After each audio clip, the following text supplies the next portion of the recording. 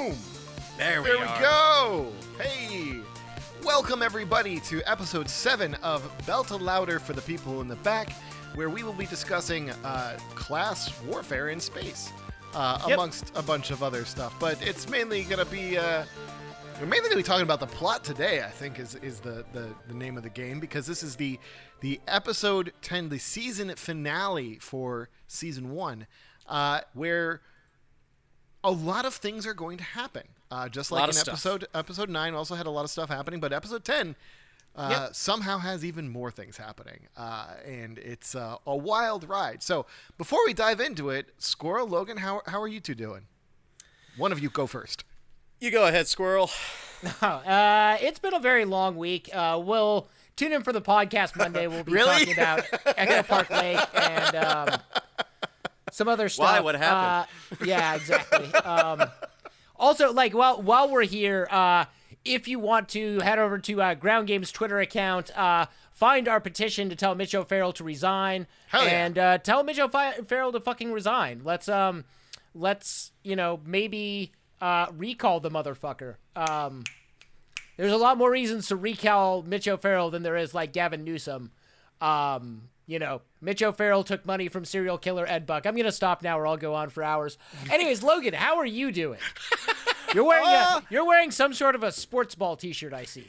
Yes, I am. I am wearing my Mookie Betts World Champions jersey, so I'm feeling pretty good. Today has been better compared to the remainder of the week, and it's just nice to hang out with y'all. Yeah, you as well. So, for this week, we teased this a little bit last time, but what's going on at Arrow Station before we jump into the plot is very much a medical experiment on a disempowered and oppressed group of people. And Chris, Logan, you may not realize this, but America and Western European nations have a history of doing that in the global South. I know, it's crazy. From the Tuskegee experiments in the American South, where black men who were positive for syphilis were left untreated for decades, just so researchers could see how the disease progressed in their bodies, to the experiments on AIDS drugs, on children and unconsenting people in sub-Saharan Africa, to the pricing of our current vaccines and the lack of availability in the global South. Even though the U.S. has so many vaccines in the pipeline that by the time AstraZeneca gets here, the U.S. will not need a single dose of the AstraZeneca vaccine to vaccinate anyone in America. And so what are we going to do with those vaccines? Probably just throw them in the toilet to spite people because of men like Bill Gates who think that intellectual property must come before human lives. So this is a very, prescient episode, I think, especially during the COVID epidemic, when we've been confronted with a lot of medical racism, not just in the way that black and brown communities are underserved. They have a lack of hospitals. They have poor 911 response times. They have fewer doctors, fewer nurses. They have fewer resources in general. But also the fact that, the death toll in those communities has been much higher, but they're seeing some of the slowest rollout of these same vaccines, even here in the U.S. And a lot of that has been blamed on what people call, vaccine skepticism, which, there's some of that out there, but generally it's pretty, soft skepticism. A lot of people, are skeptical of the medical industrial complex, but are willing to take something that they know will make them better and protect them and protect their families. Yeah. And instead, one of the reasons we don't see as many people getting vaccinated in those communities is because we make it really fucking hard for those communities to get vaccinated. The myturn.ca.gov is a website, and if you don't have internet access or you're not savvy at using a computer, then you're going to have a really hard time making an appointment. And if you call the 1-800 number that the state provides, you're just going to be waiting on hold for hours at a time. And I have done that, and it is very stupid, and it is very frustrating. And the state was like, oh, we'll solve this by letting doctors vaccinate their patients.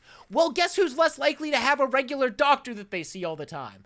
And you just see these levels of oppression and disenfranchisement kind of add up and ultimately create a huge body count. And in many ways, we're constantly running these experiments on people who don't consent to being experimented on, and then we blame them for the poor outcomes of these experiments that we're just constantly running in their neighborhoods and their communities. So that was, sorry, my rant went on a little bit longer there than I meant it to. But Logan, you had actually a pretty interesting example about the Olympics, which is something that we are also trying to make a victim of cancel culture here in LA, because the Olympics, in case you did not know, they're very bad. They're quite bad. What? Yeah, in the 1904 Olympics, the marathon was held in St. Louis, if I recall correctly, and it was just a clusterfuck of pseudoscience and just your run-of-the-mill racism. They effectively only provided one water source on the route. And the roads were largely unpaved, which means runners would be, and this is in 90-degree heat, which is already not supposed to happen for a marathon. Yeah. It was already, That's even back really then, dangerous. even back then, they knew that was medically unsound, and they did it anyway. Wow. And the thing is that even the water source gave people digestive problems because the water source was not really approved. It was just what was already on the route. And the reason why all that was happening was because the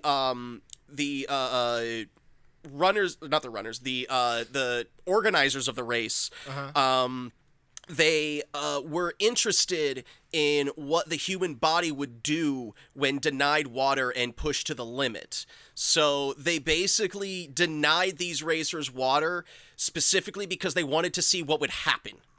Mm-hmm. And the winner of the race was so fucked up that he lost 8 pounds, and the people, his coaches, refused to give him water. So he drank brandy.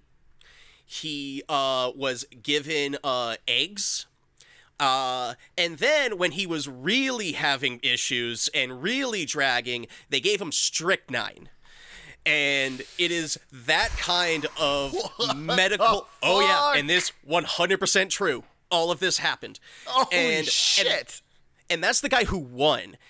It was at a point to where he had run about, I'd say like 70% of the race, and he still thought that he had just barely started because he was so fucking delirious and just felt like the race had just barely started and he still had another, 20 miles to go. And Jesus. All of this was just because they wanted to see what would happen, because they were certain that the white race would be able to handle the dehydration better. Okay. Yeah. So it's not just the global south. We also do it to our own people. Yeah. Well, I mean, back in the day with the Tour de France, they used to not let riders take their own water with them because they thought it was a show of your toughness if you could ride, these 100 miles in a day without drinking water, which of course doesn't work. So you have these photos of guys who've just been riding along provincial French roads on fixed gear bicycles, stopping at a trough meant for horses to drink from, and just drinking as much water as they can before hopping on their bike to continue the race. And so there's a lot of weird ideas out there. If you would like to learn more about this, you can head over to our SoundCloud and listen to the No Olympics podcast series that we produced. We're also hosting No Olympia, which is the new podcast that's coming out from No Olympics every week. But Chris, we should turn to you. Do you have any fun examples of humanity being terrible to other humans that you would like to share with the class? I would not have classified any of these previous examples as fun by any stretch of the imagination. And no, I am fucking horrified. Like, I did not know about either of those. Watching this episode, I could not stop thinking about the Tuskegee experiments and also COINTELPRO for some reason really sprung to mind. Because I remember having conversations with people about them being like, well, acid's not that bad. I'm like, if you don't know you're taking acid and you just start experiencing an acid high, I feel like that would probably fuck up your brain pretty good. And they're like, no, it would be totally fine. I'm like, if you never had taken it, and you didn't know what was going on, and suddenly your reality starts to change around you. You don't think that might cause. So anyway, medical experimentation on people without consent is something that is deeply troubling to think about, and it makes my brain hurt a lot. And this episode is horrifying in that sense. They did do it's most of the people that are directly impacted by this. Like, you don't really see. They're pretty much anonymous, non-player characters, as it were, from like a video game perspective. But it's definitely, it's still horrifying, even if they are the nameless and largely faceless masses.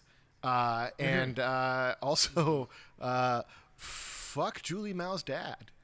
Like, yeah, what a piece of shit. Great actor, terrible character. Oh, horrible. Truly. Just evil. Absolutely. But yeah, no, I don't have anything else to really throw in here other than that, man, we as a species are really bad about this. We're really bad about this. I mean, in addition to like all of the absolutely horrifying shit that happened in, concentration camps under Japanese and German control, like that's some absolutely fucked up stuff. Like that. Yeah.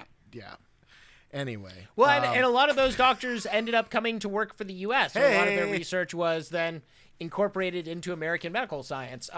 We tend to forget how. Yeah, we tend to forget how unethical medical research was in the West for a long, long time, and for a variety of reasons, not the least of which was that.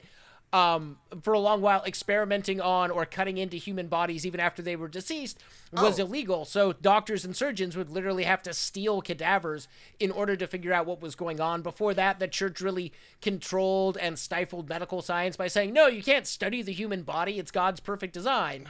If God wants you to die of cancer, then you just get to die of cancer and be happy about it. And also the shit that they did on black people in the South before the Civil War is just... Holy shit, terrifying. Like, it's just, medicine's got some issues, folks. Yeah. This is all just reminding me, shit, I gotta watch The Nick. I haven't watched it yet. Just going through with Clive Owen, just going through the history of medicine. Like, from what I understand, the Typhoid Mary episode hits different now. Does it? Yeah. So I'm gonna have to watch it. I've listened to the soundtrack a lot. I love the soundtrack. I haven't watched the show. Fair enough. Enough. No, it's definitely nuts. But let's go ahead and let's dive into this week's episode. Sure. Logan, do you want to set the stage for us? Catch everybody up on where we're at in case they missed last episode or forgot it all because of the very long week that we all had. So, Arrow Station, which is in the belt, it actually was the initial station for the belt until Ceres, which was much better. So now Ceres is the more populated area, and Arrows is kind of the forgotten station. And it's important that it's forgotten because there are some problems that are happening on Arrow Station where the people in charge, whoever they are, have started corralling the residents of the station into nuclear shelters because of a radiation leak. It turns out it was the inverse, where they were going into the shelters to be hit with some very hard radiation for reasons that we will be speaking on later. And as a result of that, Holden and Miller ended up opening up one of those shelters to look at what is inside, and they got hit with a hard dose of radiation, just standing there seeing piles of people just sitting there dying. They stood there for so long! They stood there for so long, and it reminds me of something that is spoken about a lot in writers' rooms. John Rogers had a great thread on this not too long ago, but it's called the Idiot Ball. And what it is that at certain points in a television series, a character who may otherwise be a very intelligent person just for a moment has to hold the idiot ball, doing something extremely stupid because it has to happen in order to kick off what it is that they are doing. So, despite the fact that Holden and Miller are standing in a sea of dying people that are in an enclosed space, you would think that when they hear machinery starting up, you would go, I should probably step out of this room. You mean that warning noise going bit-it-it, bit-it-it? You wouldn't go, Yeah. oh, fuck. Oh yeah, I should leave. I should bounce? Yeah. No, they didn't do that. They just sat there and got hit with hard radiation. So where we're leaving them is they are trying to get back to the Rossi as they are slowly cooking from the inside out because of radiation, while Naomi, Amos, Semi, and some other folks are trying themselves to get to the Rossi. So right now, everything is completely up in the air as we hit this second half of the finale, and that is where we are left. Yeah. Well, so the first clip that we've actually got today is, I believe, we're time traveling, right? No. This is Dresden is extracting stuff from Julie Mao. Yes. It's unclear exactly when it's happening. I think it's happening pretty close in time to when the experiment is going down, because they see Dresden later on. But he's like pulling stuff to take back to his research team. So what's happening on Eros is going down, and in the midst of that chaos, Dresden is grabbing some further research material and getting ready to go out. But he has a very interesting monologue here that gives some insight onto why he's doing what he's doing, and sort of informs, as he's not just like some monster, because almost no monsters, in humanity are just like monsters for the sake of being monsters. They have a reason. They have a reason they believe they're right. And so this kind of gives us an idea as to why Dresden thinks that it's okay for him to engage in what he's engaging in. He's a Dr. Mengele, but carbon copy. But this is so really quick though. Well, I should. Yeah, no. Go ahead and play it. Oh, okay. I can play it first. Whee! Go.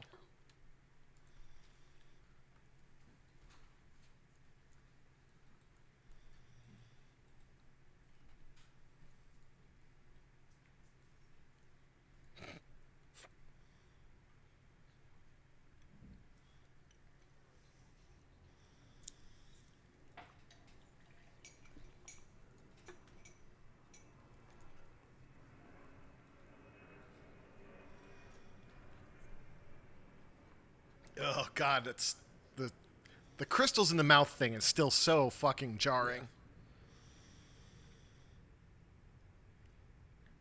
And the whole touch the unknown line gives me a very Event Horizon vibe. Yeah. She's gonna save us all. Okay. Or you could have just not fucked with any of it, and it wouldn't have been a problem. Yeah. Well, it's also something that I want to point out is you made the Dr. Mengele reference, and Dresden here saying, hey, we're doing this to save everyone. Whenever scientists are engaged or medical doctors are engaged in this type of stuff, be it the Nazis, be it the Germans, be it the Americans, they're always doing it to fight off some sort of an other, whether that other is humans that they see as less deserving of humanity and dignity, whether it be the degradation of the human body, whether it be a more sort of existential, like we can make humanity better sort of thing. There's always this outside enemy that justifies this behavior, and that always has to be part and parcel of what's going on. And now we know, time hopping a little bit, that they have a little bit more grounded reason for that fear than like the Nazis did, who were just doing it because they were crazy, weird racists. But it doesn't, it doesn't really cut back against the magnitude of this experimentation and the very like cold, calculated utilitarian thinking of, we're going to sacrifice Eros in order to save the rest of humanity. Like we're going to sacrifice 100,000 people that nobody cares about to save 100 billion. Absolutely, but I think that it looked like that was at least the fourth or fifth vial of that goop that they had pulled out of her system.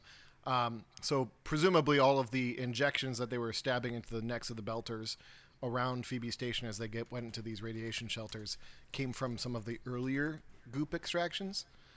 So apparently he's just been chilling there with her dead body, extracting material from it for a while at this point, because he is just a sick and twisted individual. Yeah. So, yeah, fuck him. Thanks, Logan. That's all I got. So, clip number 2? Yeah, let's go to clip number 2. And this is an interesting one because we haven't really seen Miller and Holden get to interact very much. Like, there wasn't a lot of character. I mean, there was a lot of character development in a very short time they spent together, but this one, I think, really draws out more of where Miller is coming from. And it's pretty interesting. It also explains why he ended up as a cop, because we've only known him as a cop. But now we get a little bit of a preview as to, like, what was life like for Josephus Miller before a cop. Josephus Miller the Younger. Haha. All right. Here we go. God, I forgot how rough I know, he's doing. I know.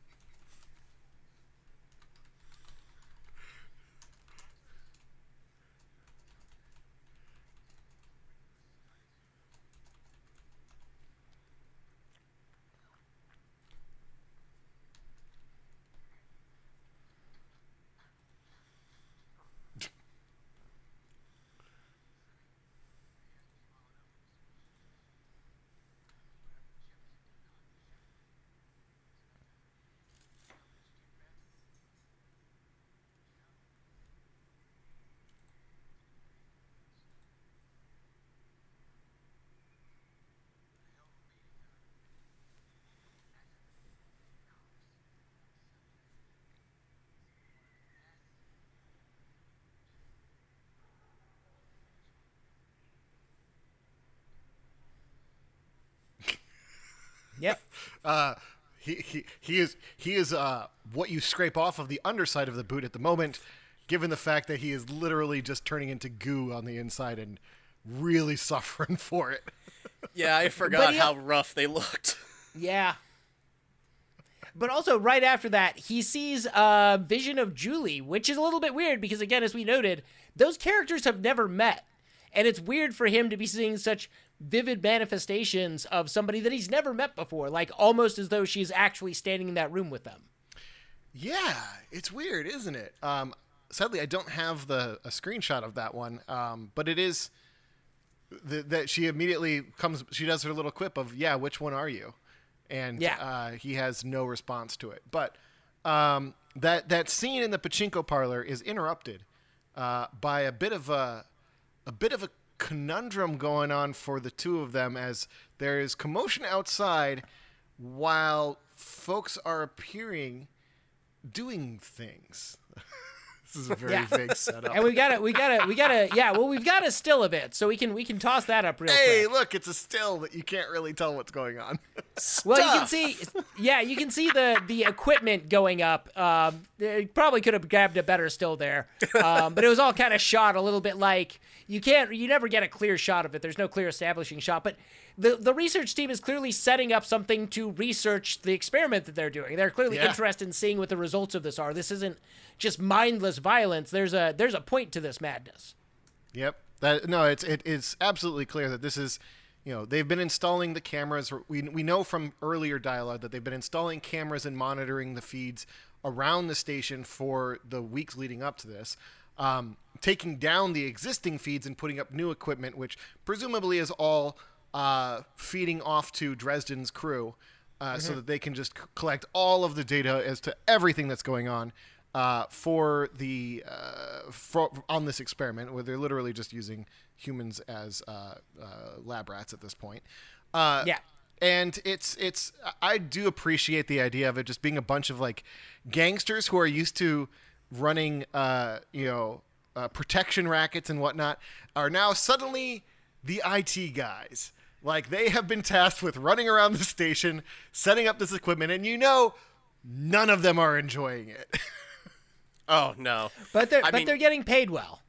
Yeah, this is definitely Not only is it a well planned operation, it's also a well compartmentalized operation because these guys have no fucking clue what's about to happen, and it's about to happen to them too. Oh yeah, Yeah. Like they are totally unwitting participants, because they, they're not exactly, they don't strike you as the type to ask a lot of tough questions.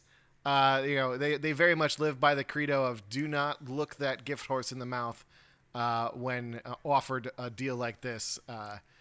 They don't seem to understand that if something is too good to be true, might want to check on that. Yeah. So, anyway, we want to skip on ahead to the briefing situation on here. I'll just note this, that then, they're in the pachinko parlor because, like, Eros is a stopover for people with money from the inner solar system who want stuff like cheap sex and cheap gambling. And so it's basically the Reno of the belt, from what I can tell.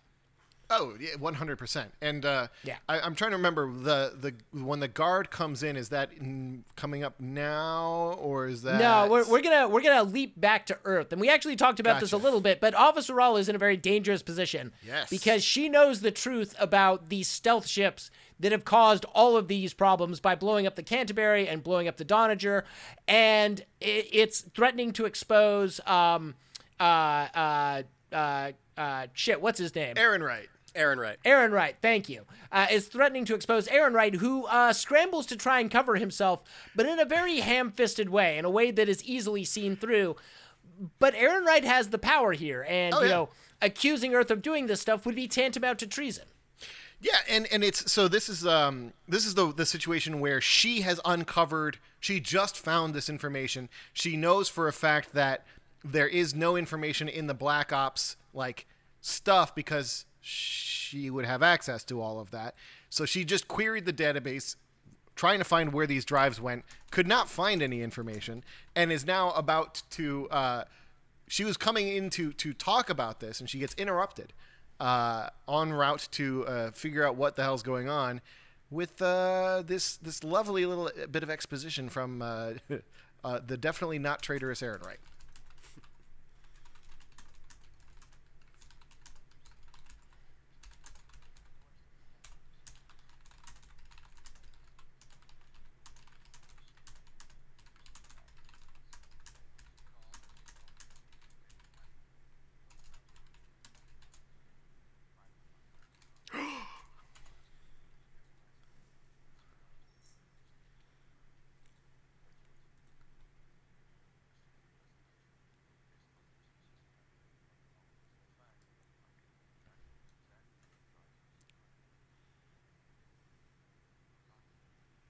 Oh.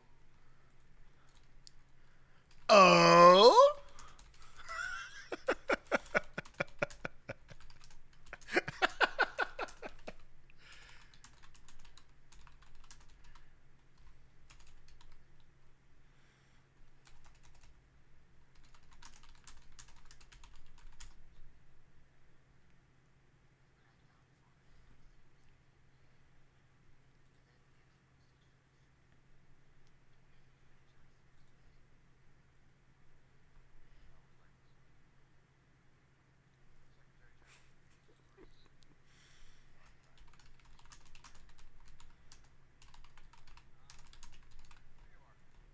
Oh yeah. I forgot.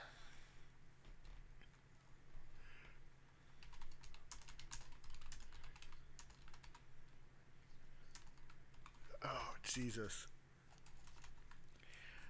Wow, I kind of forgot how incredibly nimble she was at handling that situation and that new revelation of the facts on the ground in that conversation. Just immediately twisting and pivoting to really play along with it and not reveal the fact that she knows a lot more than he does.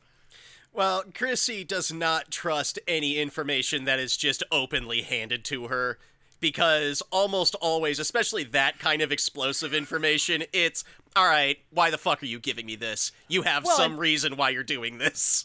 Well, and it also, Aaron Wright suddenly contradicting everything he'd been saying up until this point, saying, no, Mars had to have built those drives and we have no idea where they came from. But it kind of, he's giving up the ghost there that he's not a very adept political operator. Like, he clearly thinks that he's in control here, and so that's why he's willing to make such a ham-fisted move. Oh, for sure. And it is astounding in how ham-fisted it really is. Like, it's just like we've known about those drives. We've been tracking those drives.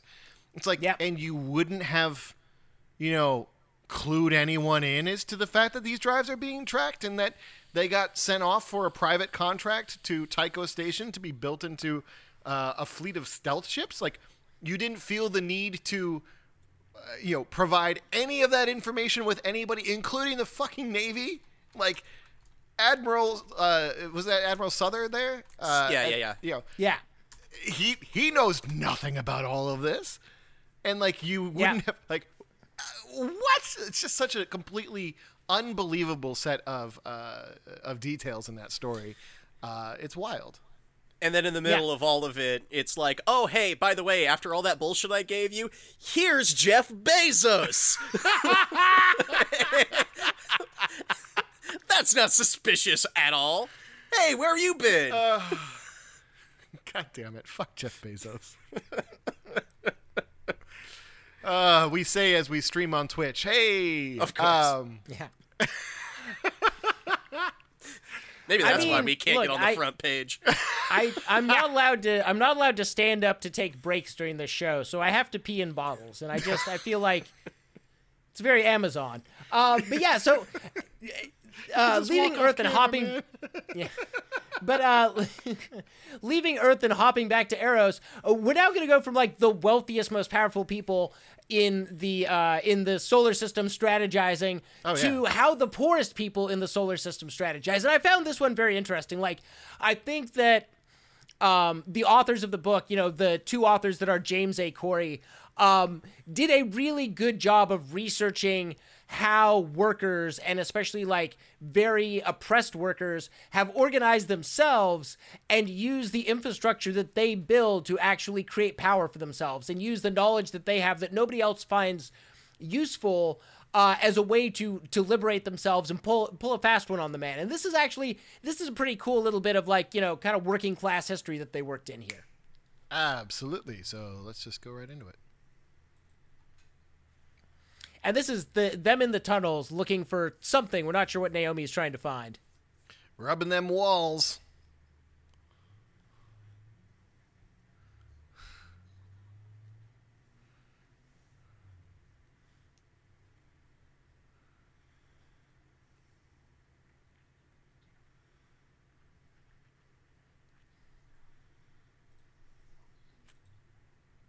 No, it didn't.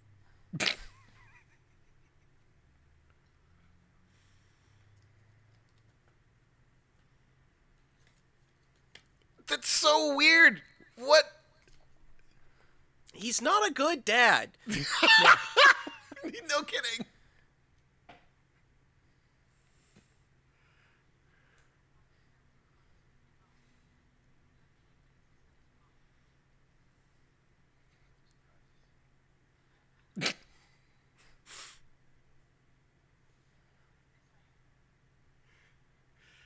Naomi, full of surprises, Nagata, at your service. Yeah. She routinely shows up to the party knowing way the fuck more than like everybody else in almost every circumstance, at least in this first season. And it's always so fun when everyone totally underestimates her and then looks like a fucking idiot for it. I enjoy that. I enjoy that very much.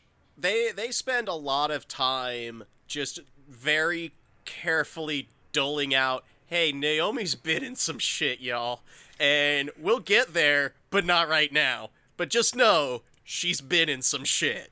And every time, things start going bad, there's Naomi just basically putting everything together with duct tape and bubblegum. And that is just who she is. And it came from a very hard life. Yeah. Well, and it also, kind of points to things that like we know from our own American history, like back during the Great Depression, the sort of hobos, when they would go around, you know, they would mark up fences and people's mailboxes, and there was an entire grammar there that told you like, hey, this person will give you work, or this person will feed you, or this person's gonna fuck you over, stay away from them. And it provided a lifeline for people who are on the road. And, you know, hobos weren't just people wandering around because they had nothing to do. They were largely an itinerant workforce, but they couldn't organize because they were never passing through the same area at the same time.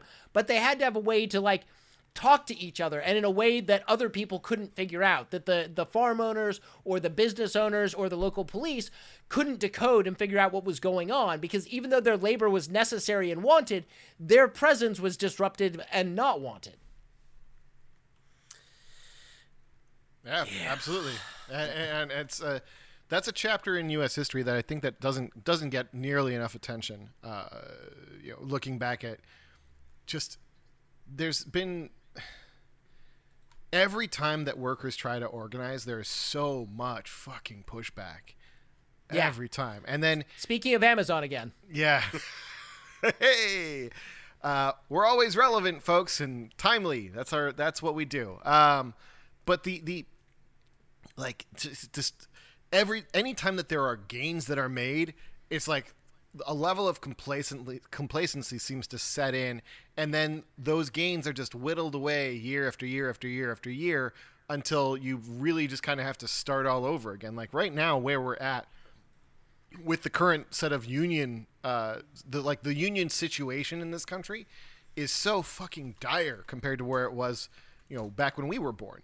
And that was so fucking dire compared to where it was in the 50s and 60s. Like, it's just like we cannot, for every time that any gains are made, immediately the forces of capital start to try to squash those gains back down and reestablish their foothold in terms of just complete dominance over the market. They already have it, but they want to have even further dominance. So anyway, I'm going to get off my soapbox. I mean, you know, to put it into modern day perspective, I mean, it wasn't until 2017 when the Writers Guild secured at least some paternity leave.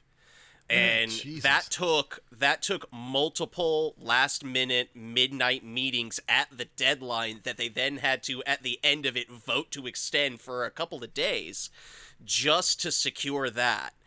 And there was also some other stuff because it's for the collective, you know, updating the collective bargaining agreement. But it shocked me that for the entertainment industry, and especially for writers who are critical to the development of scripted material, they themselves like had to fight for better paternity leave protections and to just allow people to have a child when they are working their jobs, and to not have to, you know, choose between taking care of their newborn or eating. Like, and those are writers.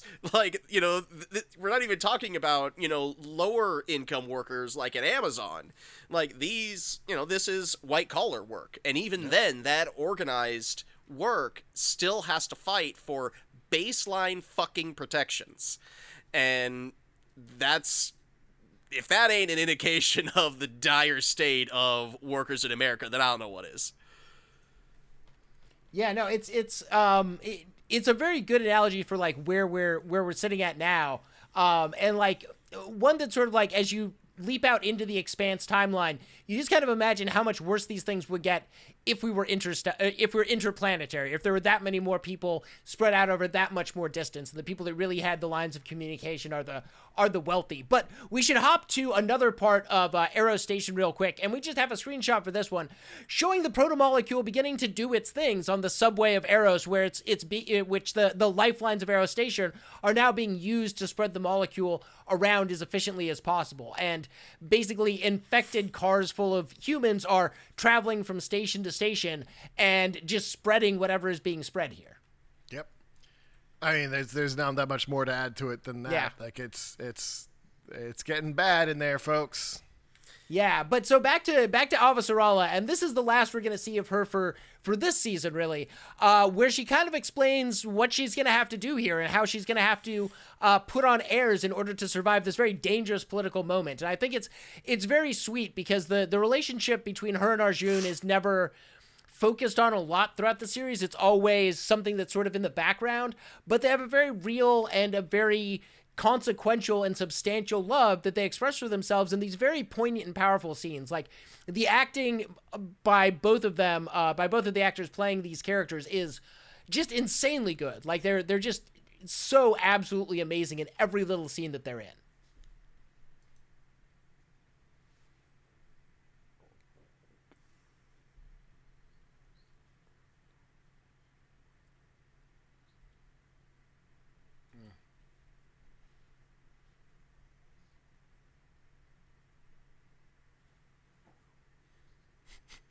Oh.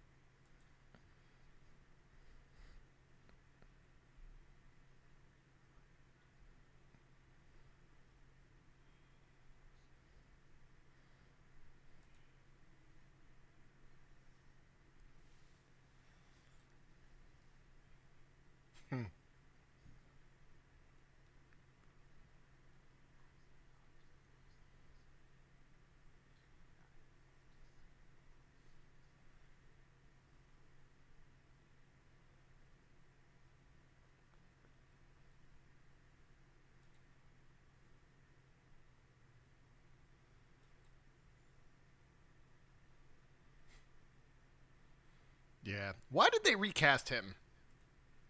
Anyone know? Did they? Yeah, they recast him for later seasons. Well, I know that I don't know the gentleman's name, but I do know that he's a character actor who works quite a bit, so that might have been a scheduling thing. Gotcha. So, Because he was really good. Well, like, I mean, that was an incredible, well, an he incredibly got touching swapped. situation. He got swapped over. It was during the Amazon sci-fi thing, so it could be something there. It could be a representation thing. It could be any number of things. Because remember, the Expanse was on hold for a bit while the transition was made from sci-fi to Amazon, so that could have thrown a lot of people's ability to continue working on the show into question, especially when you're a side character like he is, where you only appear maybe at most once every other episode or once every third episode in a season. That's not a huge contract. So, an agent might have pushed him towards more steady work, whatever. But I do like how, we get a couple of things happening in that, and the character development between Avasarala and Arjun is very subtle. There's not a lot of straight up exposition that the two of them do. They very subtly give clues as to their relationship, the conflicts that they're in, how much they love each other, and how they've been together for a very long time. Because we mentioned before, Avasarala in this is 140 years old. People who are living during the Expanse and making it to old age are making it to a much older age. And her husband have been together for a very long time, longer than what we would think of as most stable marriages nowadays. So that's hard to kind of pull off in a very subtle way without, really hammering home some very stupid ham-fisted exposition to make the audience get that. Yeah, and I particularly appreciate the fact that he doesn't ask her why he needs to go to Luna. He's just like, okay. Yeah. Well, you imagine you just sort of, as a spouse in that situation, you just begin to accept, my spouse is going to be in danger a lot, and there's going to be times where I just have to shut the fuck up, because this is something I cannot be a part of. She's incredibly powerful. She is a target of political violence from time to time. She's been, there's been at least one assassination attempt on her. I guess that's next season? Not yet. Gotcha. Well, I imagine she's had multiple attempts on her life. Yeah, she has through her career had multiple attempts, and she was in the fucking Marines at one point. That's true. This is not a woman who's lived a safe life. Correct. So yeah. Go for it. And Logan. just to follow up, just to confirm, yeah, during that transition, he had taken on some roles, for the initial actor had taken on some roles that conflicted with the schedule, so they had to recast because of that. Thank you, Mr. that Hollywood makes sense. Insider, for your reporting on the ground on that situation. I appreciate it, genuinely. So now, hopping back to Eros real quick, we're going to see some character development between Naomi and Amos coming along, because even though they were friends sort of like on the Canterbury and they were like work buddies, they're beginning to get a deeper look into each other's actual inner lives as they're put in much more stressful situations. And this is something that's going to become a point of contention for Josephus Miller, obviously, but I also think just shows how the family on the Rocinante is beginning to gel, you know, and where the lines of loyalty are being drawn. Oh, Miller gets Miller's got a rough hand dealt to him this season, man. Well, in his entire life, Josephus Miller was, Yeah. you know, he never had a chance. he is a star-crossed person. Yeah, absolutely. Here we go.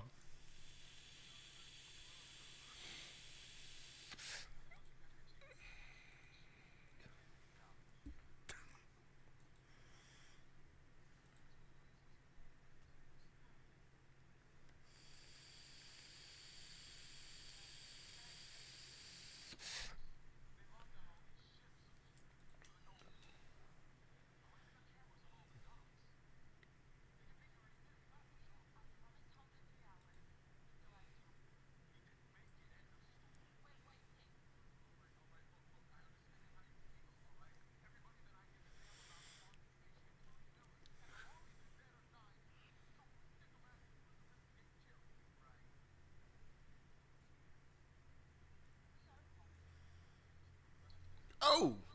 Uh-oh. Uh-oh. No, Sammy. Chekhov's gun.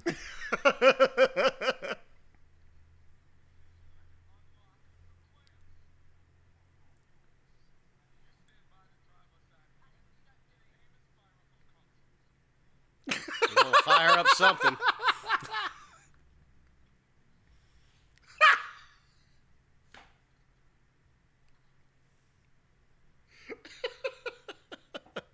Whoops. Didn't get an accurate read on the power dynamics at play. Jesus.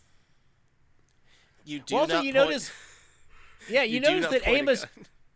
Yeah, you notice Amos shoots to kill. He doesn't shoot to wound, which you could have totally done in that situation. Shoot the dude in the fucking leg, right? Or shoot him in the arm so he can't shoot Naomi. Like, Yeah. those were No. options. You pointed a gun at Naomi Nagata in Amos Burton's presence. You are not living for much longer. That's how that goes. That's Yep. how it will Yeah. always go, no matter how much Naomi has pissed Amos off. And keep in mind, at the start of this argument, Amos agreed with Semi. Yeah. Said, yeah, he's right. And then he pulled the gun out, and Amos is like, all right, man, I was agreeing with you. Yeah. Had to go and do that. Those tables turned real fucking fast. Real fucking fast. Just very matter of fact. There is a thin line between like we can have a discussion, we can have an argument, but if you step beyond that line by threatening Naomi in literally any way with physical violence, you're done. You're done. I mean, he did point a lethal firearm at Naomi's head. That is like a big line to cross.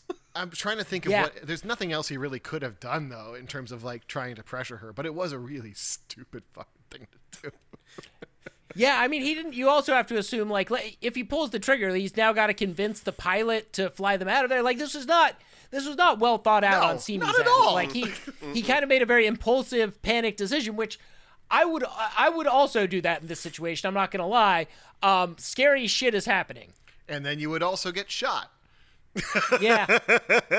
Well, I'm not saying I would pull out a gun in that situation. I would just be panicky and scared. Oh, yeah, that's totally fair. Totally understandable. But also, we see the churn again. We're just like, sometimes you got to die. Like sometimes that's just what happens when shit goes sideways. Did you find your beverage?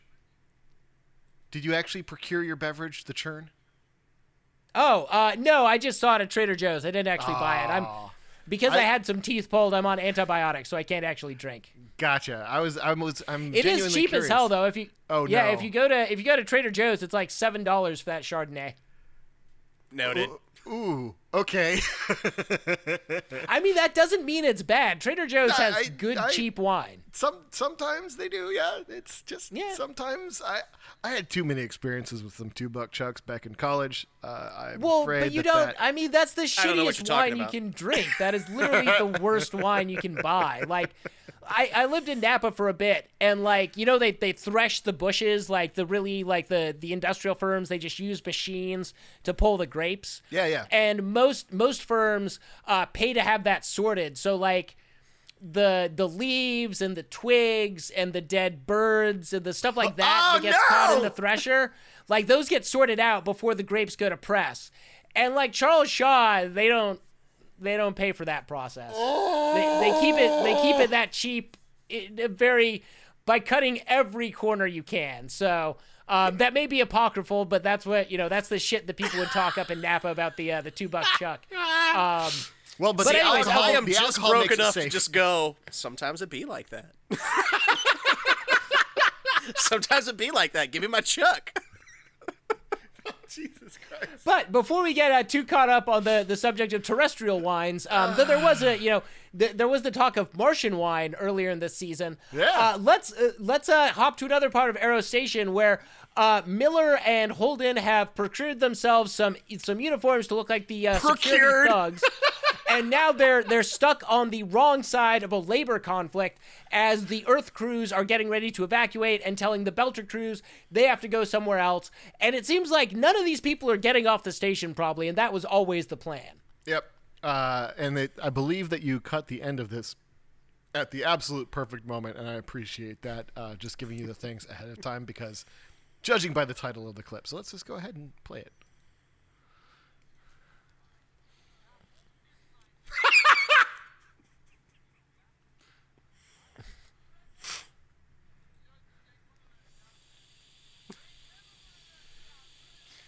This is an example of where your voice being all fucked up from radiation is actually beneficial.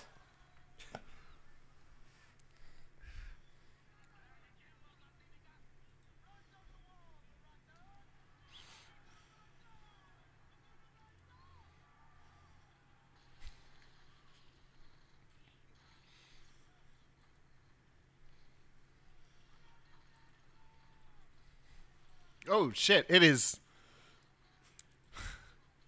This clip is like much louder. There's a lot of gunfire.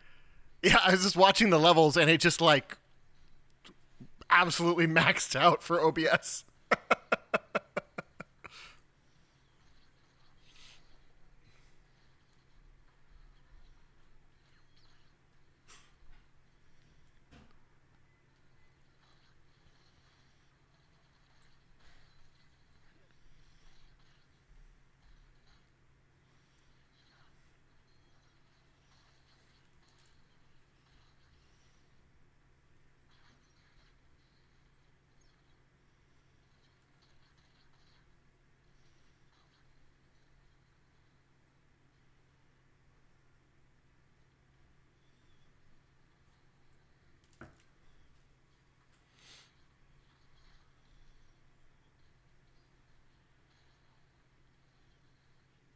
Wait, was that Holden's first kill? Might have been. Wow.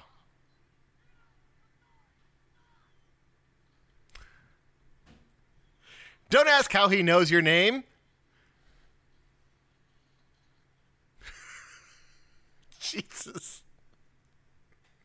And that was Josephus Miller killing the man who attempted to kill his partner on Ceres, which was funny because you never really got the idea that he liked his partner very much, but he clearly felt some protection over that very naive Earther.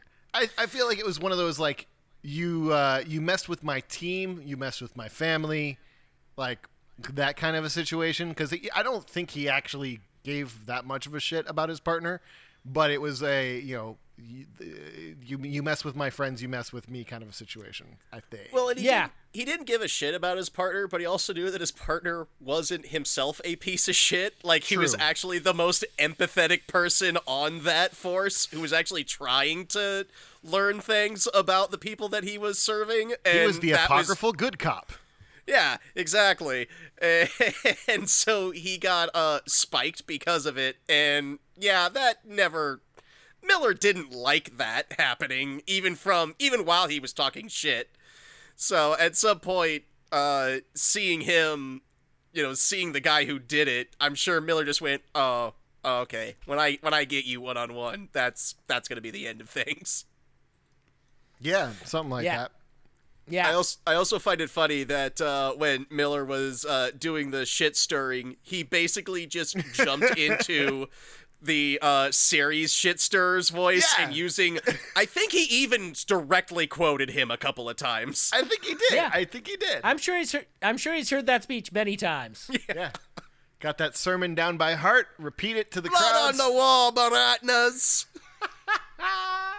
He did a good job, and like as I was saying, with the mix of the volume of the clip totally washing me out, it was actually advantageous for him to be melting from the inside, because most of these gangsters might have recognized his voice because he was a very well-known, presence on series as the cop that dealt with a lot of them many times, like over the decades of his time working for Star Helix. So. Yep. They tend to remember the Wilwalas. Yeah, exactly. So, the fact that his voice was full of goop from his intestines and everything just completely destroying themselves, and he's choking back blood, I think that did actually was advantageous in terms of disguise factors at this point anyway. But so at this point, they Miller and Holden make it to the airlock for the Rocinante, not knowing whether or not the ship waited for him. They have no clue. They may have just fought their way through the entire Aero station, instigated an uprising, gotten some revenge, all for naught, only to die of massive radiation poisoning, waiting for a ship that has already left. So they And end up when they at the- look down at...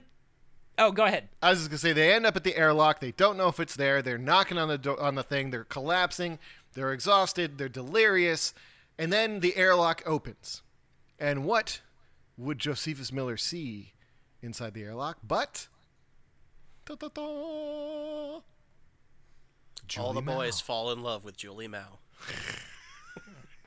But it's this weird connection we see again, and this is something I'm flagging for later on, especially because for two characters that have never met, they seem to be a big part of each other's lives in a very strange way. Absolutely. But it turns out it's not actually Julie Mao. It is Amos Burton. Yep. Very deadpan. You guys look like shit. Well, Oh, it's yeah. funny, especially because you see Miller right before that mouth the words beautiful, and, you can see Amos being like, what the... Okay, whatever. Amos is a beautiful man. He is a very large, beautiful man. But now the Rocinante is still locked in the dock, so they got to get out Correct. somehow. And shall we just play the clip of how they get out? Sure. Yeah, it's pretty fun and exciting. Here we go.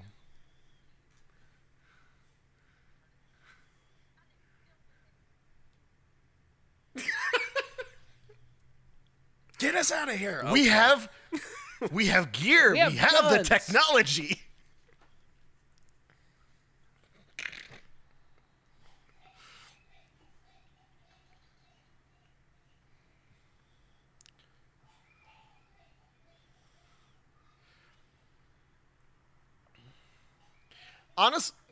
That's another very, very loud one. I don't know why he doesn't just turn on the drive and just rip it all apart, but whatever. Because of that shot. That's fair.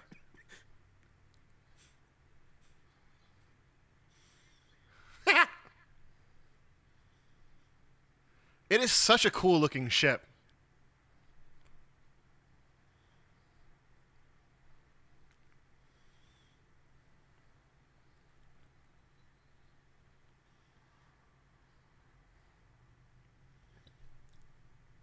And this beautiful shot, obviously it's all CGI, but this beautiful shot of them shooting out of Eros that shows you kind of the scale of Eros, because it's hard to tell, right? It's hard to really get an idea of how big these structures are in space, but I just think that's a cool one that shows the tiny little Rocinante, which is a ship big enough for like 30 people, fleeing this massive rock in space out of, some of the busiest docks in the solar system.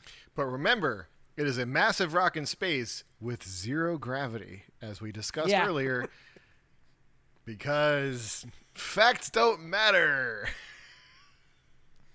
It looked cool, Chris. I know it looked cool. I know it makes sense from a plot device, but there's no fucking gravity, man. Like, it's like a 1/100th or whatever. I forget. I did the calculations on a previous episode. Yeah, It's an incredibly a very small amount. gravity. Yeah, Professor Roth has already given us a class on this one. Like, it would not be as exciting to watch them running through Eros if they had to have the mag boots on the whole time. Like, it would be a much slower paced chase. It just wouldn't. It would be without fun. some of that It would just tension. be expensive. Well, but so that's one of the things is like you do see like 0G close quarters combat in later seasons that is really incredibly well done. Like a character that we haven't even like heard of yet turns out to be an absolute badass when it comes to how do you kill people when you board a ship, and proves that you can do very cool combat in 0G if you've got the I will say, Amazon was free to spend more money, and this is part of the change between Sci-Fi and Amazon. And that article I shared with you all in the chat, where the writers were asked, like, how do you feel about the science and the show? And they're like, well, we're always trying to do better about it. And they have a couple of examples. And I think that's largely part of it is Amazon gave the show more freedom, not just budget-wise, but creatively, to actually live out this vision where, Sci-Fi has been a very troubled channel for a long time, and that shows in this show, especially when you compare the first season to later seasons, where they do a really good job in a lot of ways, but they cut corners in other ways. And like, if they had more resources, if the network was more dedicated to the show, they could really go and do it. Whereas Amazon's like, well, we don't really care about our ratings. We're the wealthiest company that has ever fucking existed. And if we want to make this show, we're just going to fucking make this show, because we don't make our money from Prime Video. We don't make our money from Prime subscriptions or even selling shit on the website. We make our money through Amazon Web Services, which everyone on the planet fucking uses. And that cash machine is never turning off. Like, in fact, the next CEO of Amazon was the guy who turned Amazon Web Services into the dominant framework that it is today. So, I think that's the answer for that one, Chris, rather than, money, they just hate science. I mean, so that Or was maybe, actually... look, in Star Trek, they have inertial dampers. Maybe they just have that technology on Arrows. Who knows? If they had that technology, then they're like that destroys entire plot devices later in like the third season. Like, no. But Also, if they had that technology, they're not going to be putting it on the most broke-ass oh yeah, station no, in the Arrows ain't system. getting that shit. Are you kidding me? They ain't getting fuck all.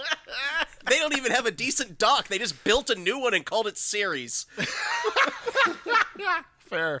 Oh, fair enough. But that actually was one of the things that I got very annoyed with in like the early on episodes where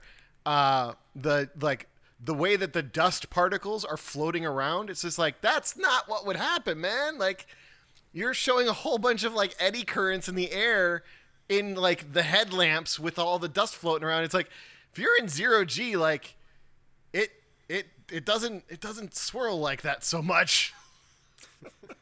Unless somebody walked by just a moment ago. Anyway. True. But hopping out to Dresden real quick, just to sort of show what's been going on, just the results of this experiment. Dresden is clearly watching, paying attention to all those nifty scientific instruments that the Belter crews set up for him to spy on this. And we don't get too much information. We just see that whatever is happening in Eros is really fucking happening.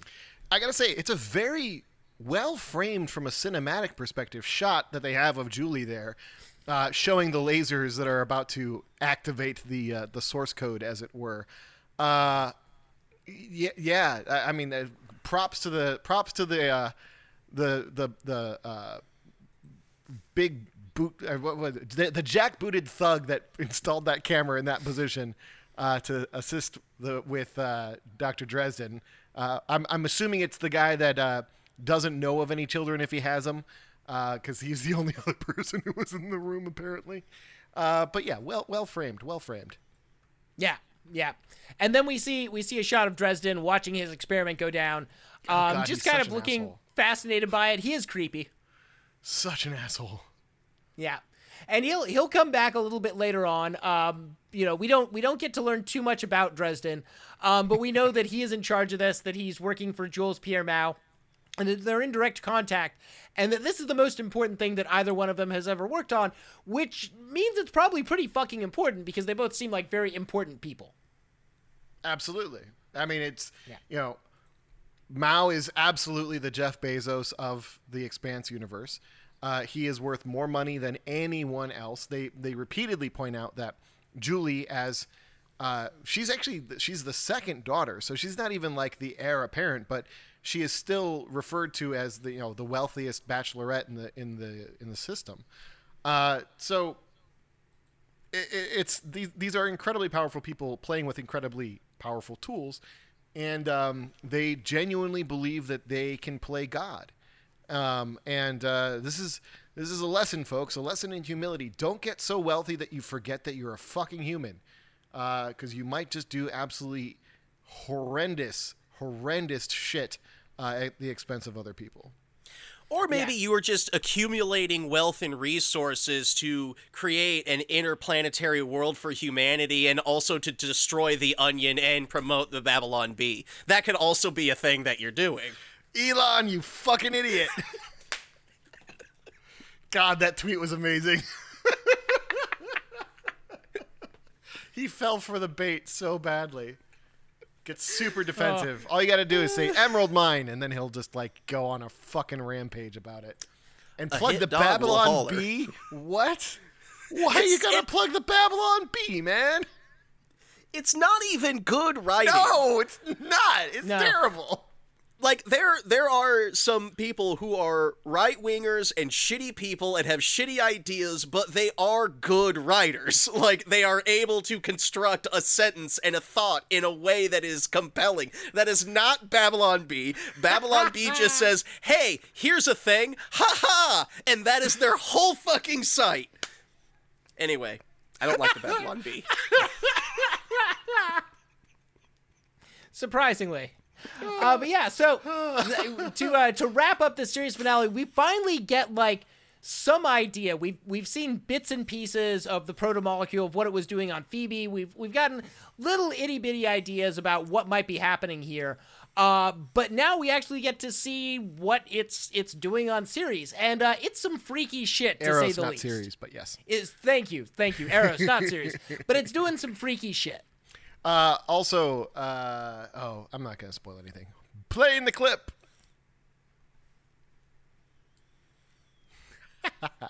Fuck this guy. But think about his wife and kids, man. I'm just saying, Alex's wife and kids are better off.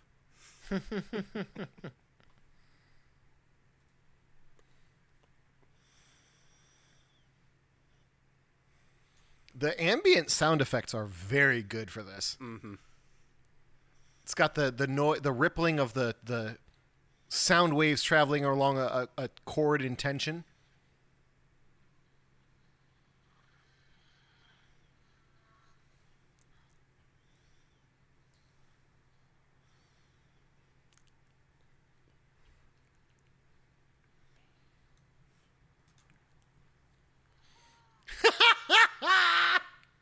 Bye. And then some freaky arms just reach out and take him up to somewhere. Rip. GG. Oh God, that was so worth it. But yeah, you're right about the audio on that. They did a really good job of basically layering and marrying a lot of familiar sounds to create something that is wholly alien to us. And with that, it just it becomes very, very unsettling because you can almost your brain can almost pick out something that you recognize, but it cannot process it in a way that can tell you, oh, that's a person talking, or oh, that's the click of a mouse. It's no, I understand that I'm supposed to recognize something, but I can't because it doesn't feel right, and that was obviously what they were intending to do, and they did it admirably. So I was just going to point out that, remember the controls that they have? Yeah, right. Baby, look at that. This is what happens when you turn it on. If you turn it off, it looks exactly like the controls that they have on the Rocinante. just throwing it out there, folks. I can see what you're doing, prop makers, and I respect it. Actually, it would be a really useful tool for, like, changing the orientation of the ship in three-dimensional space, but... details. Yeah. But so that concludes this season, and I don't know, have we decided, are we going to be back next week with season 2, or are we taking a break? I'm up for it. Logan? All right, we'll be back next week with season 2. Yeah. But before we do that, let's give a little bit of extended context as far as where we at, and I'll start off with Earth. And Earth is in the midst of internal political upheaval in kind of the ruling class, and their hegemonic position within the system is definitely under threat, as it has been for a while.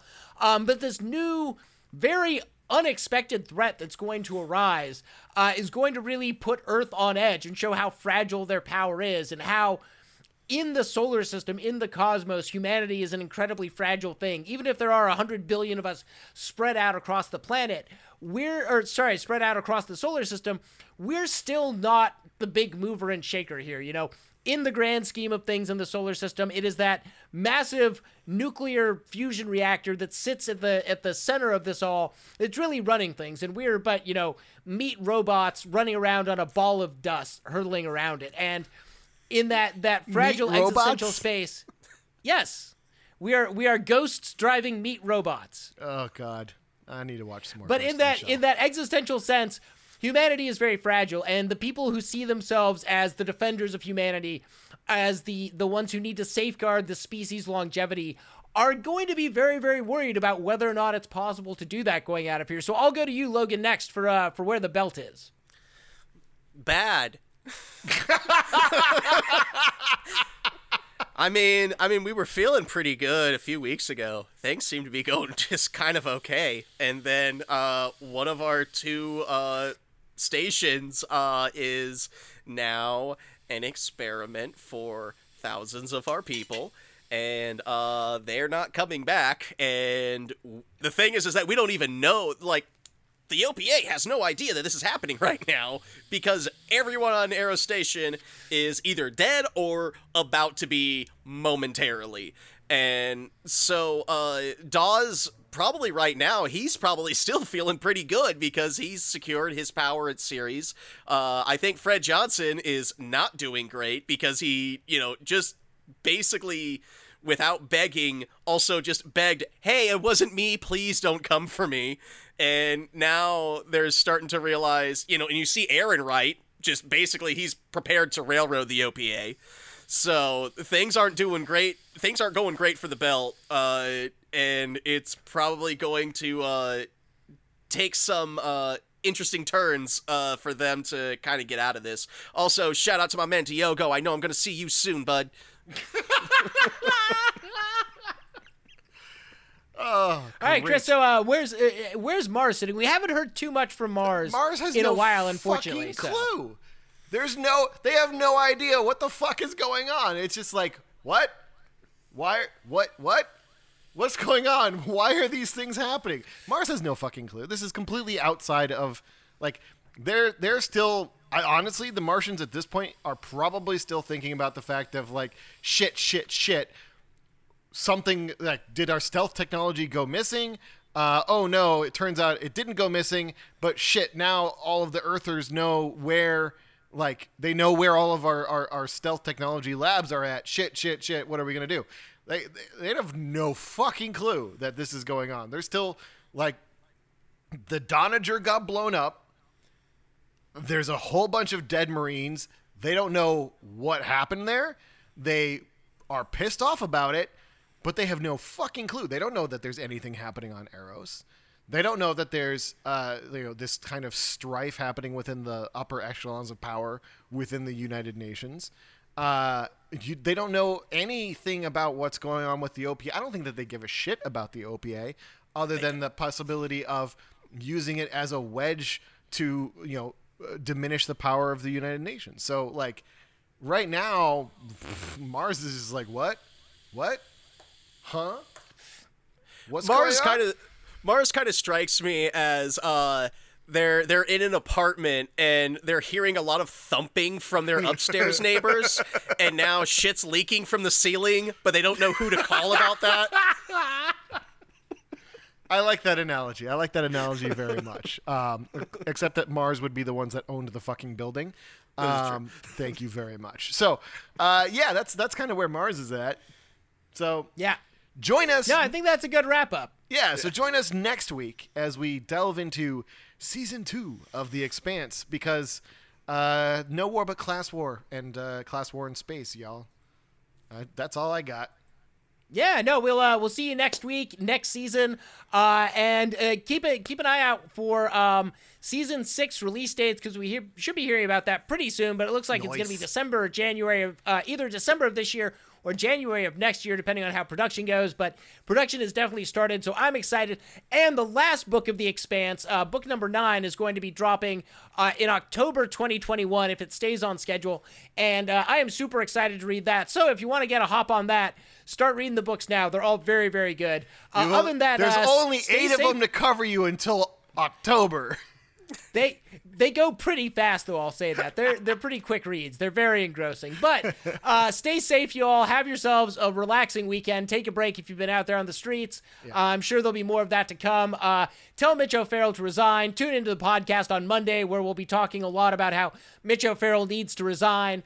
And do some meditating. Take a nap. Take care of yourselves. Yep, that's the plan. Fists up for Echo Park Lake. All right, see y'all next week. Bye. Later, friends.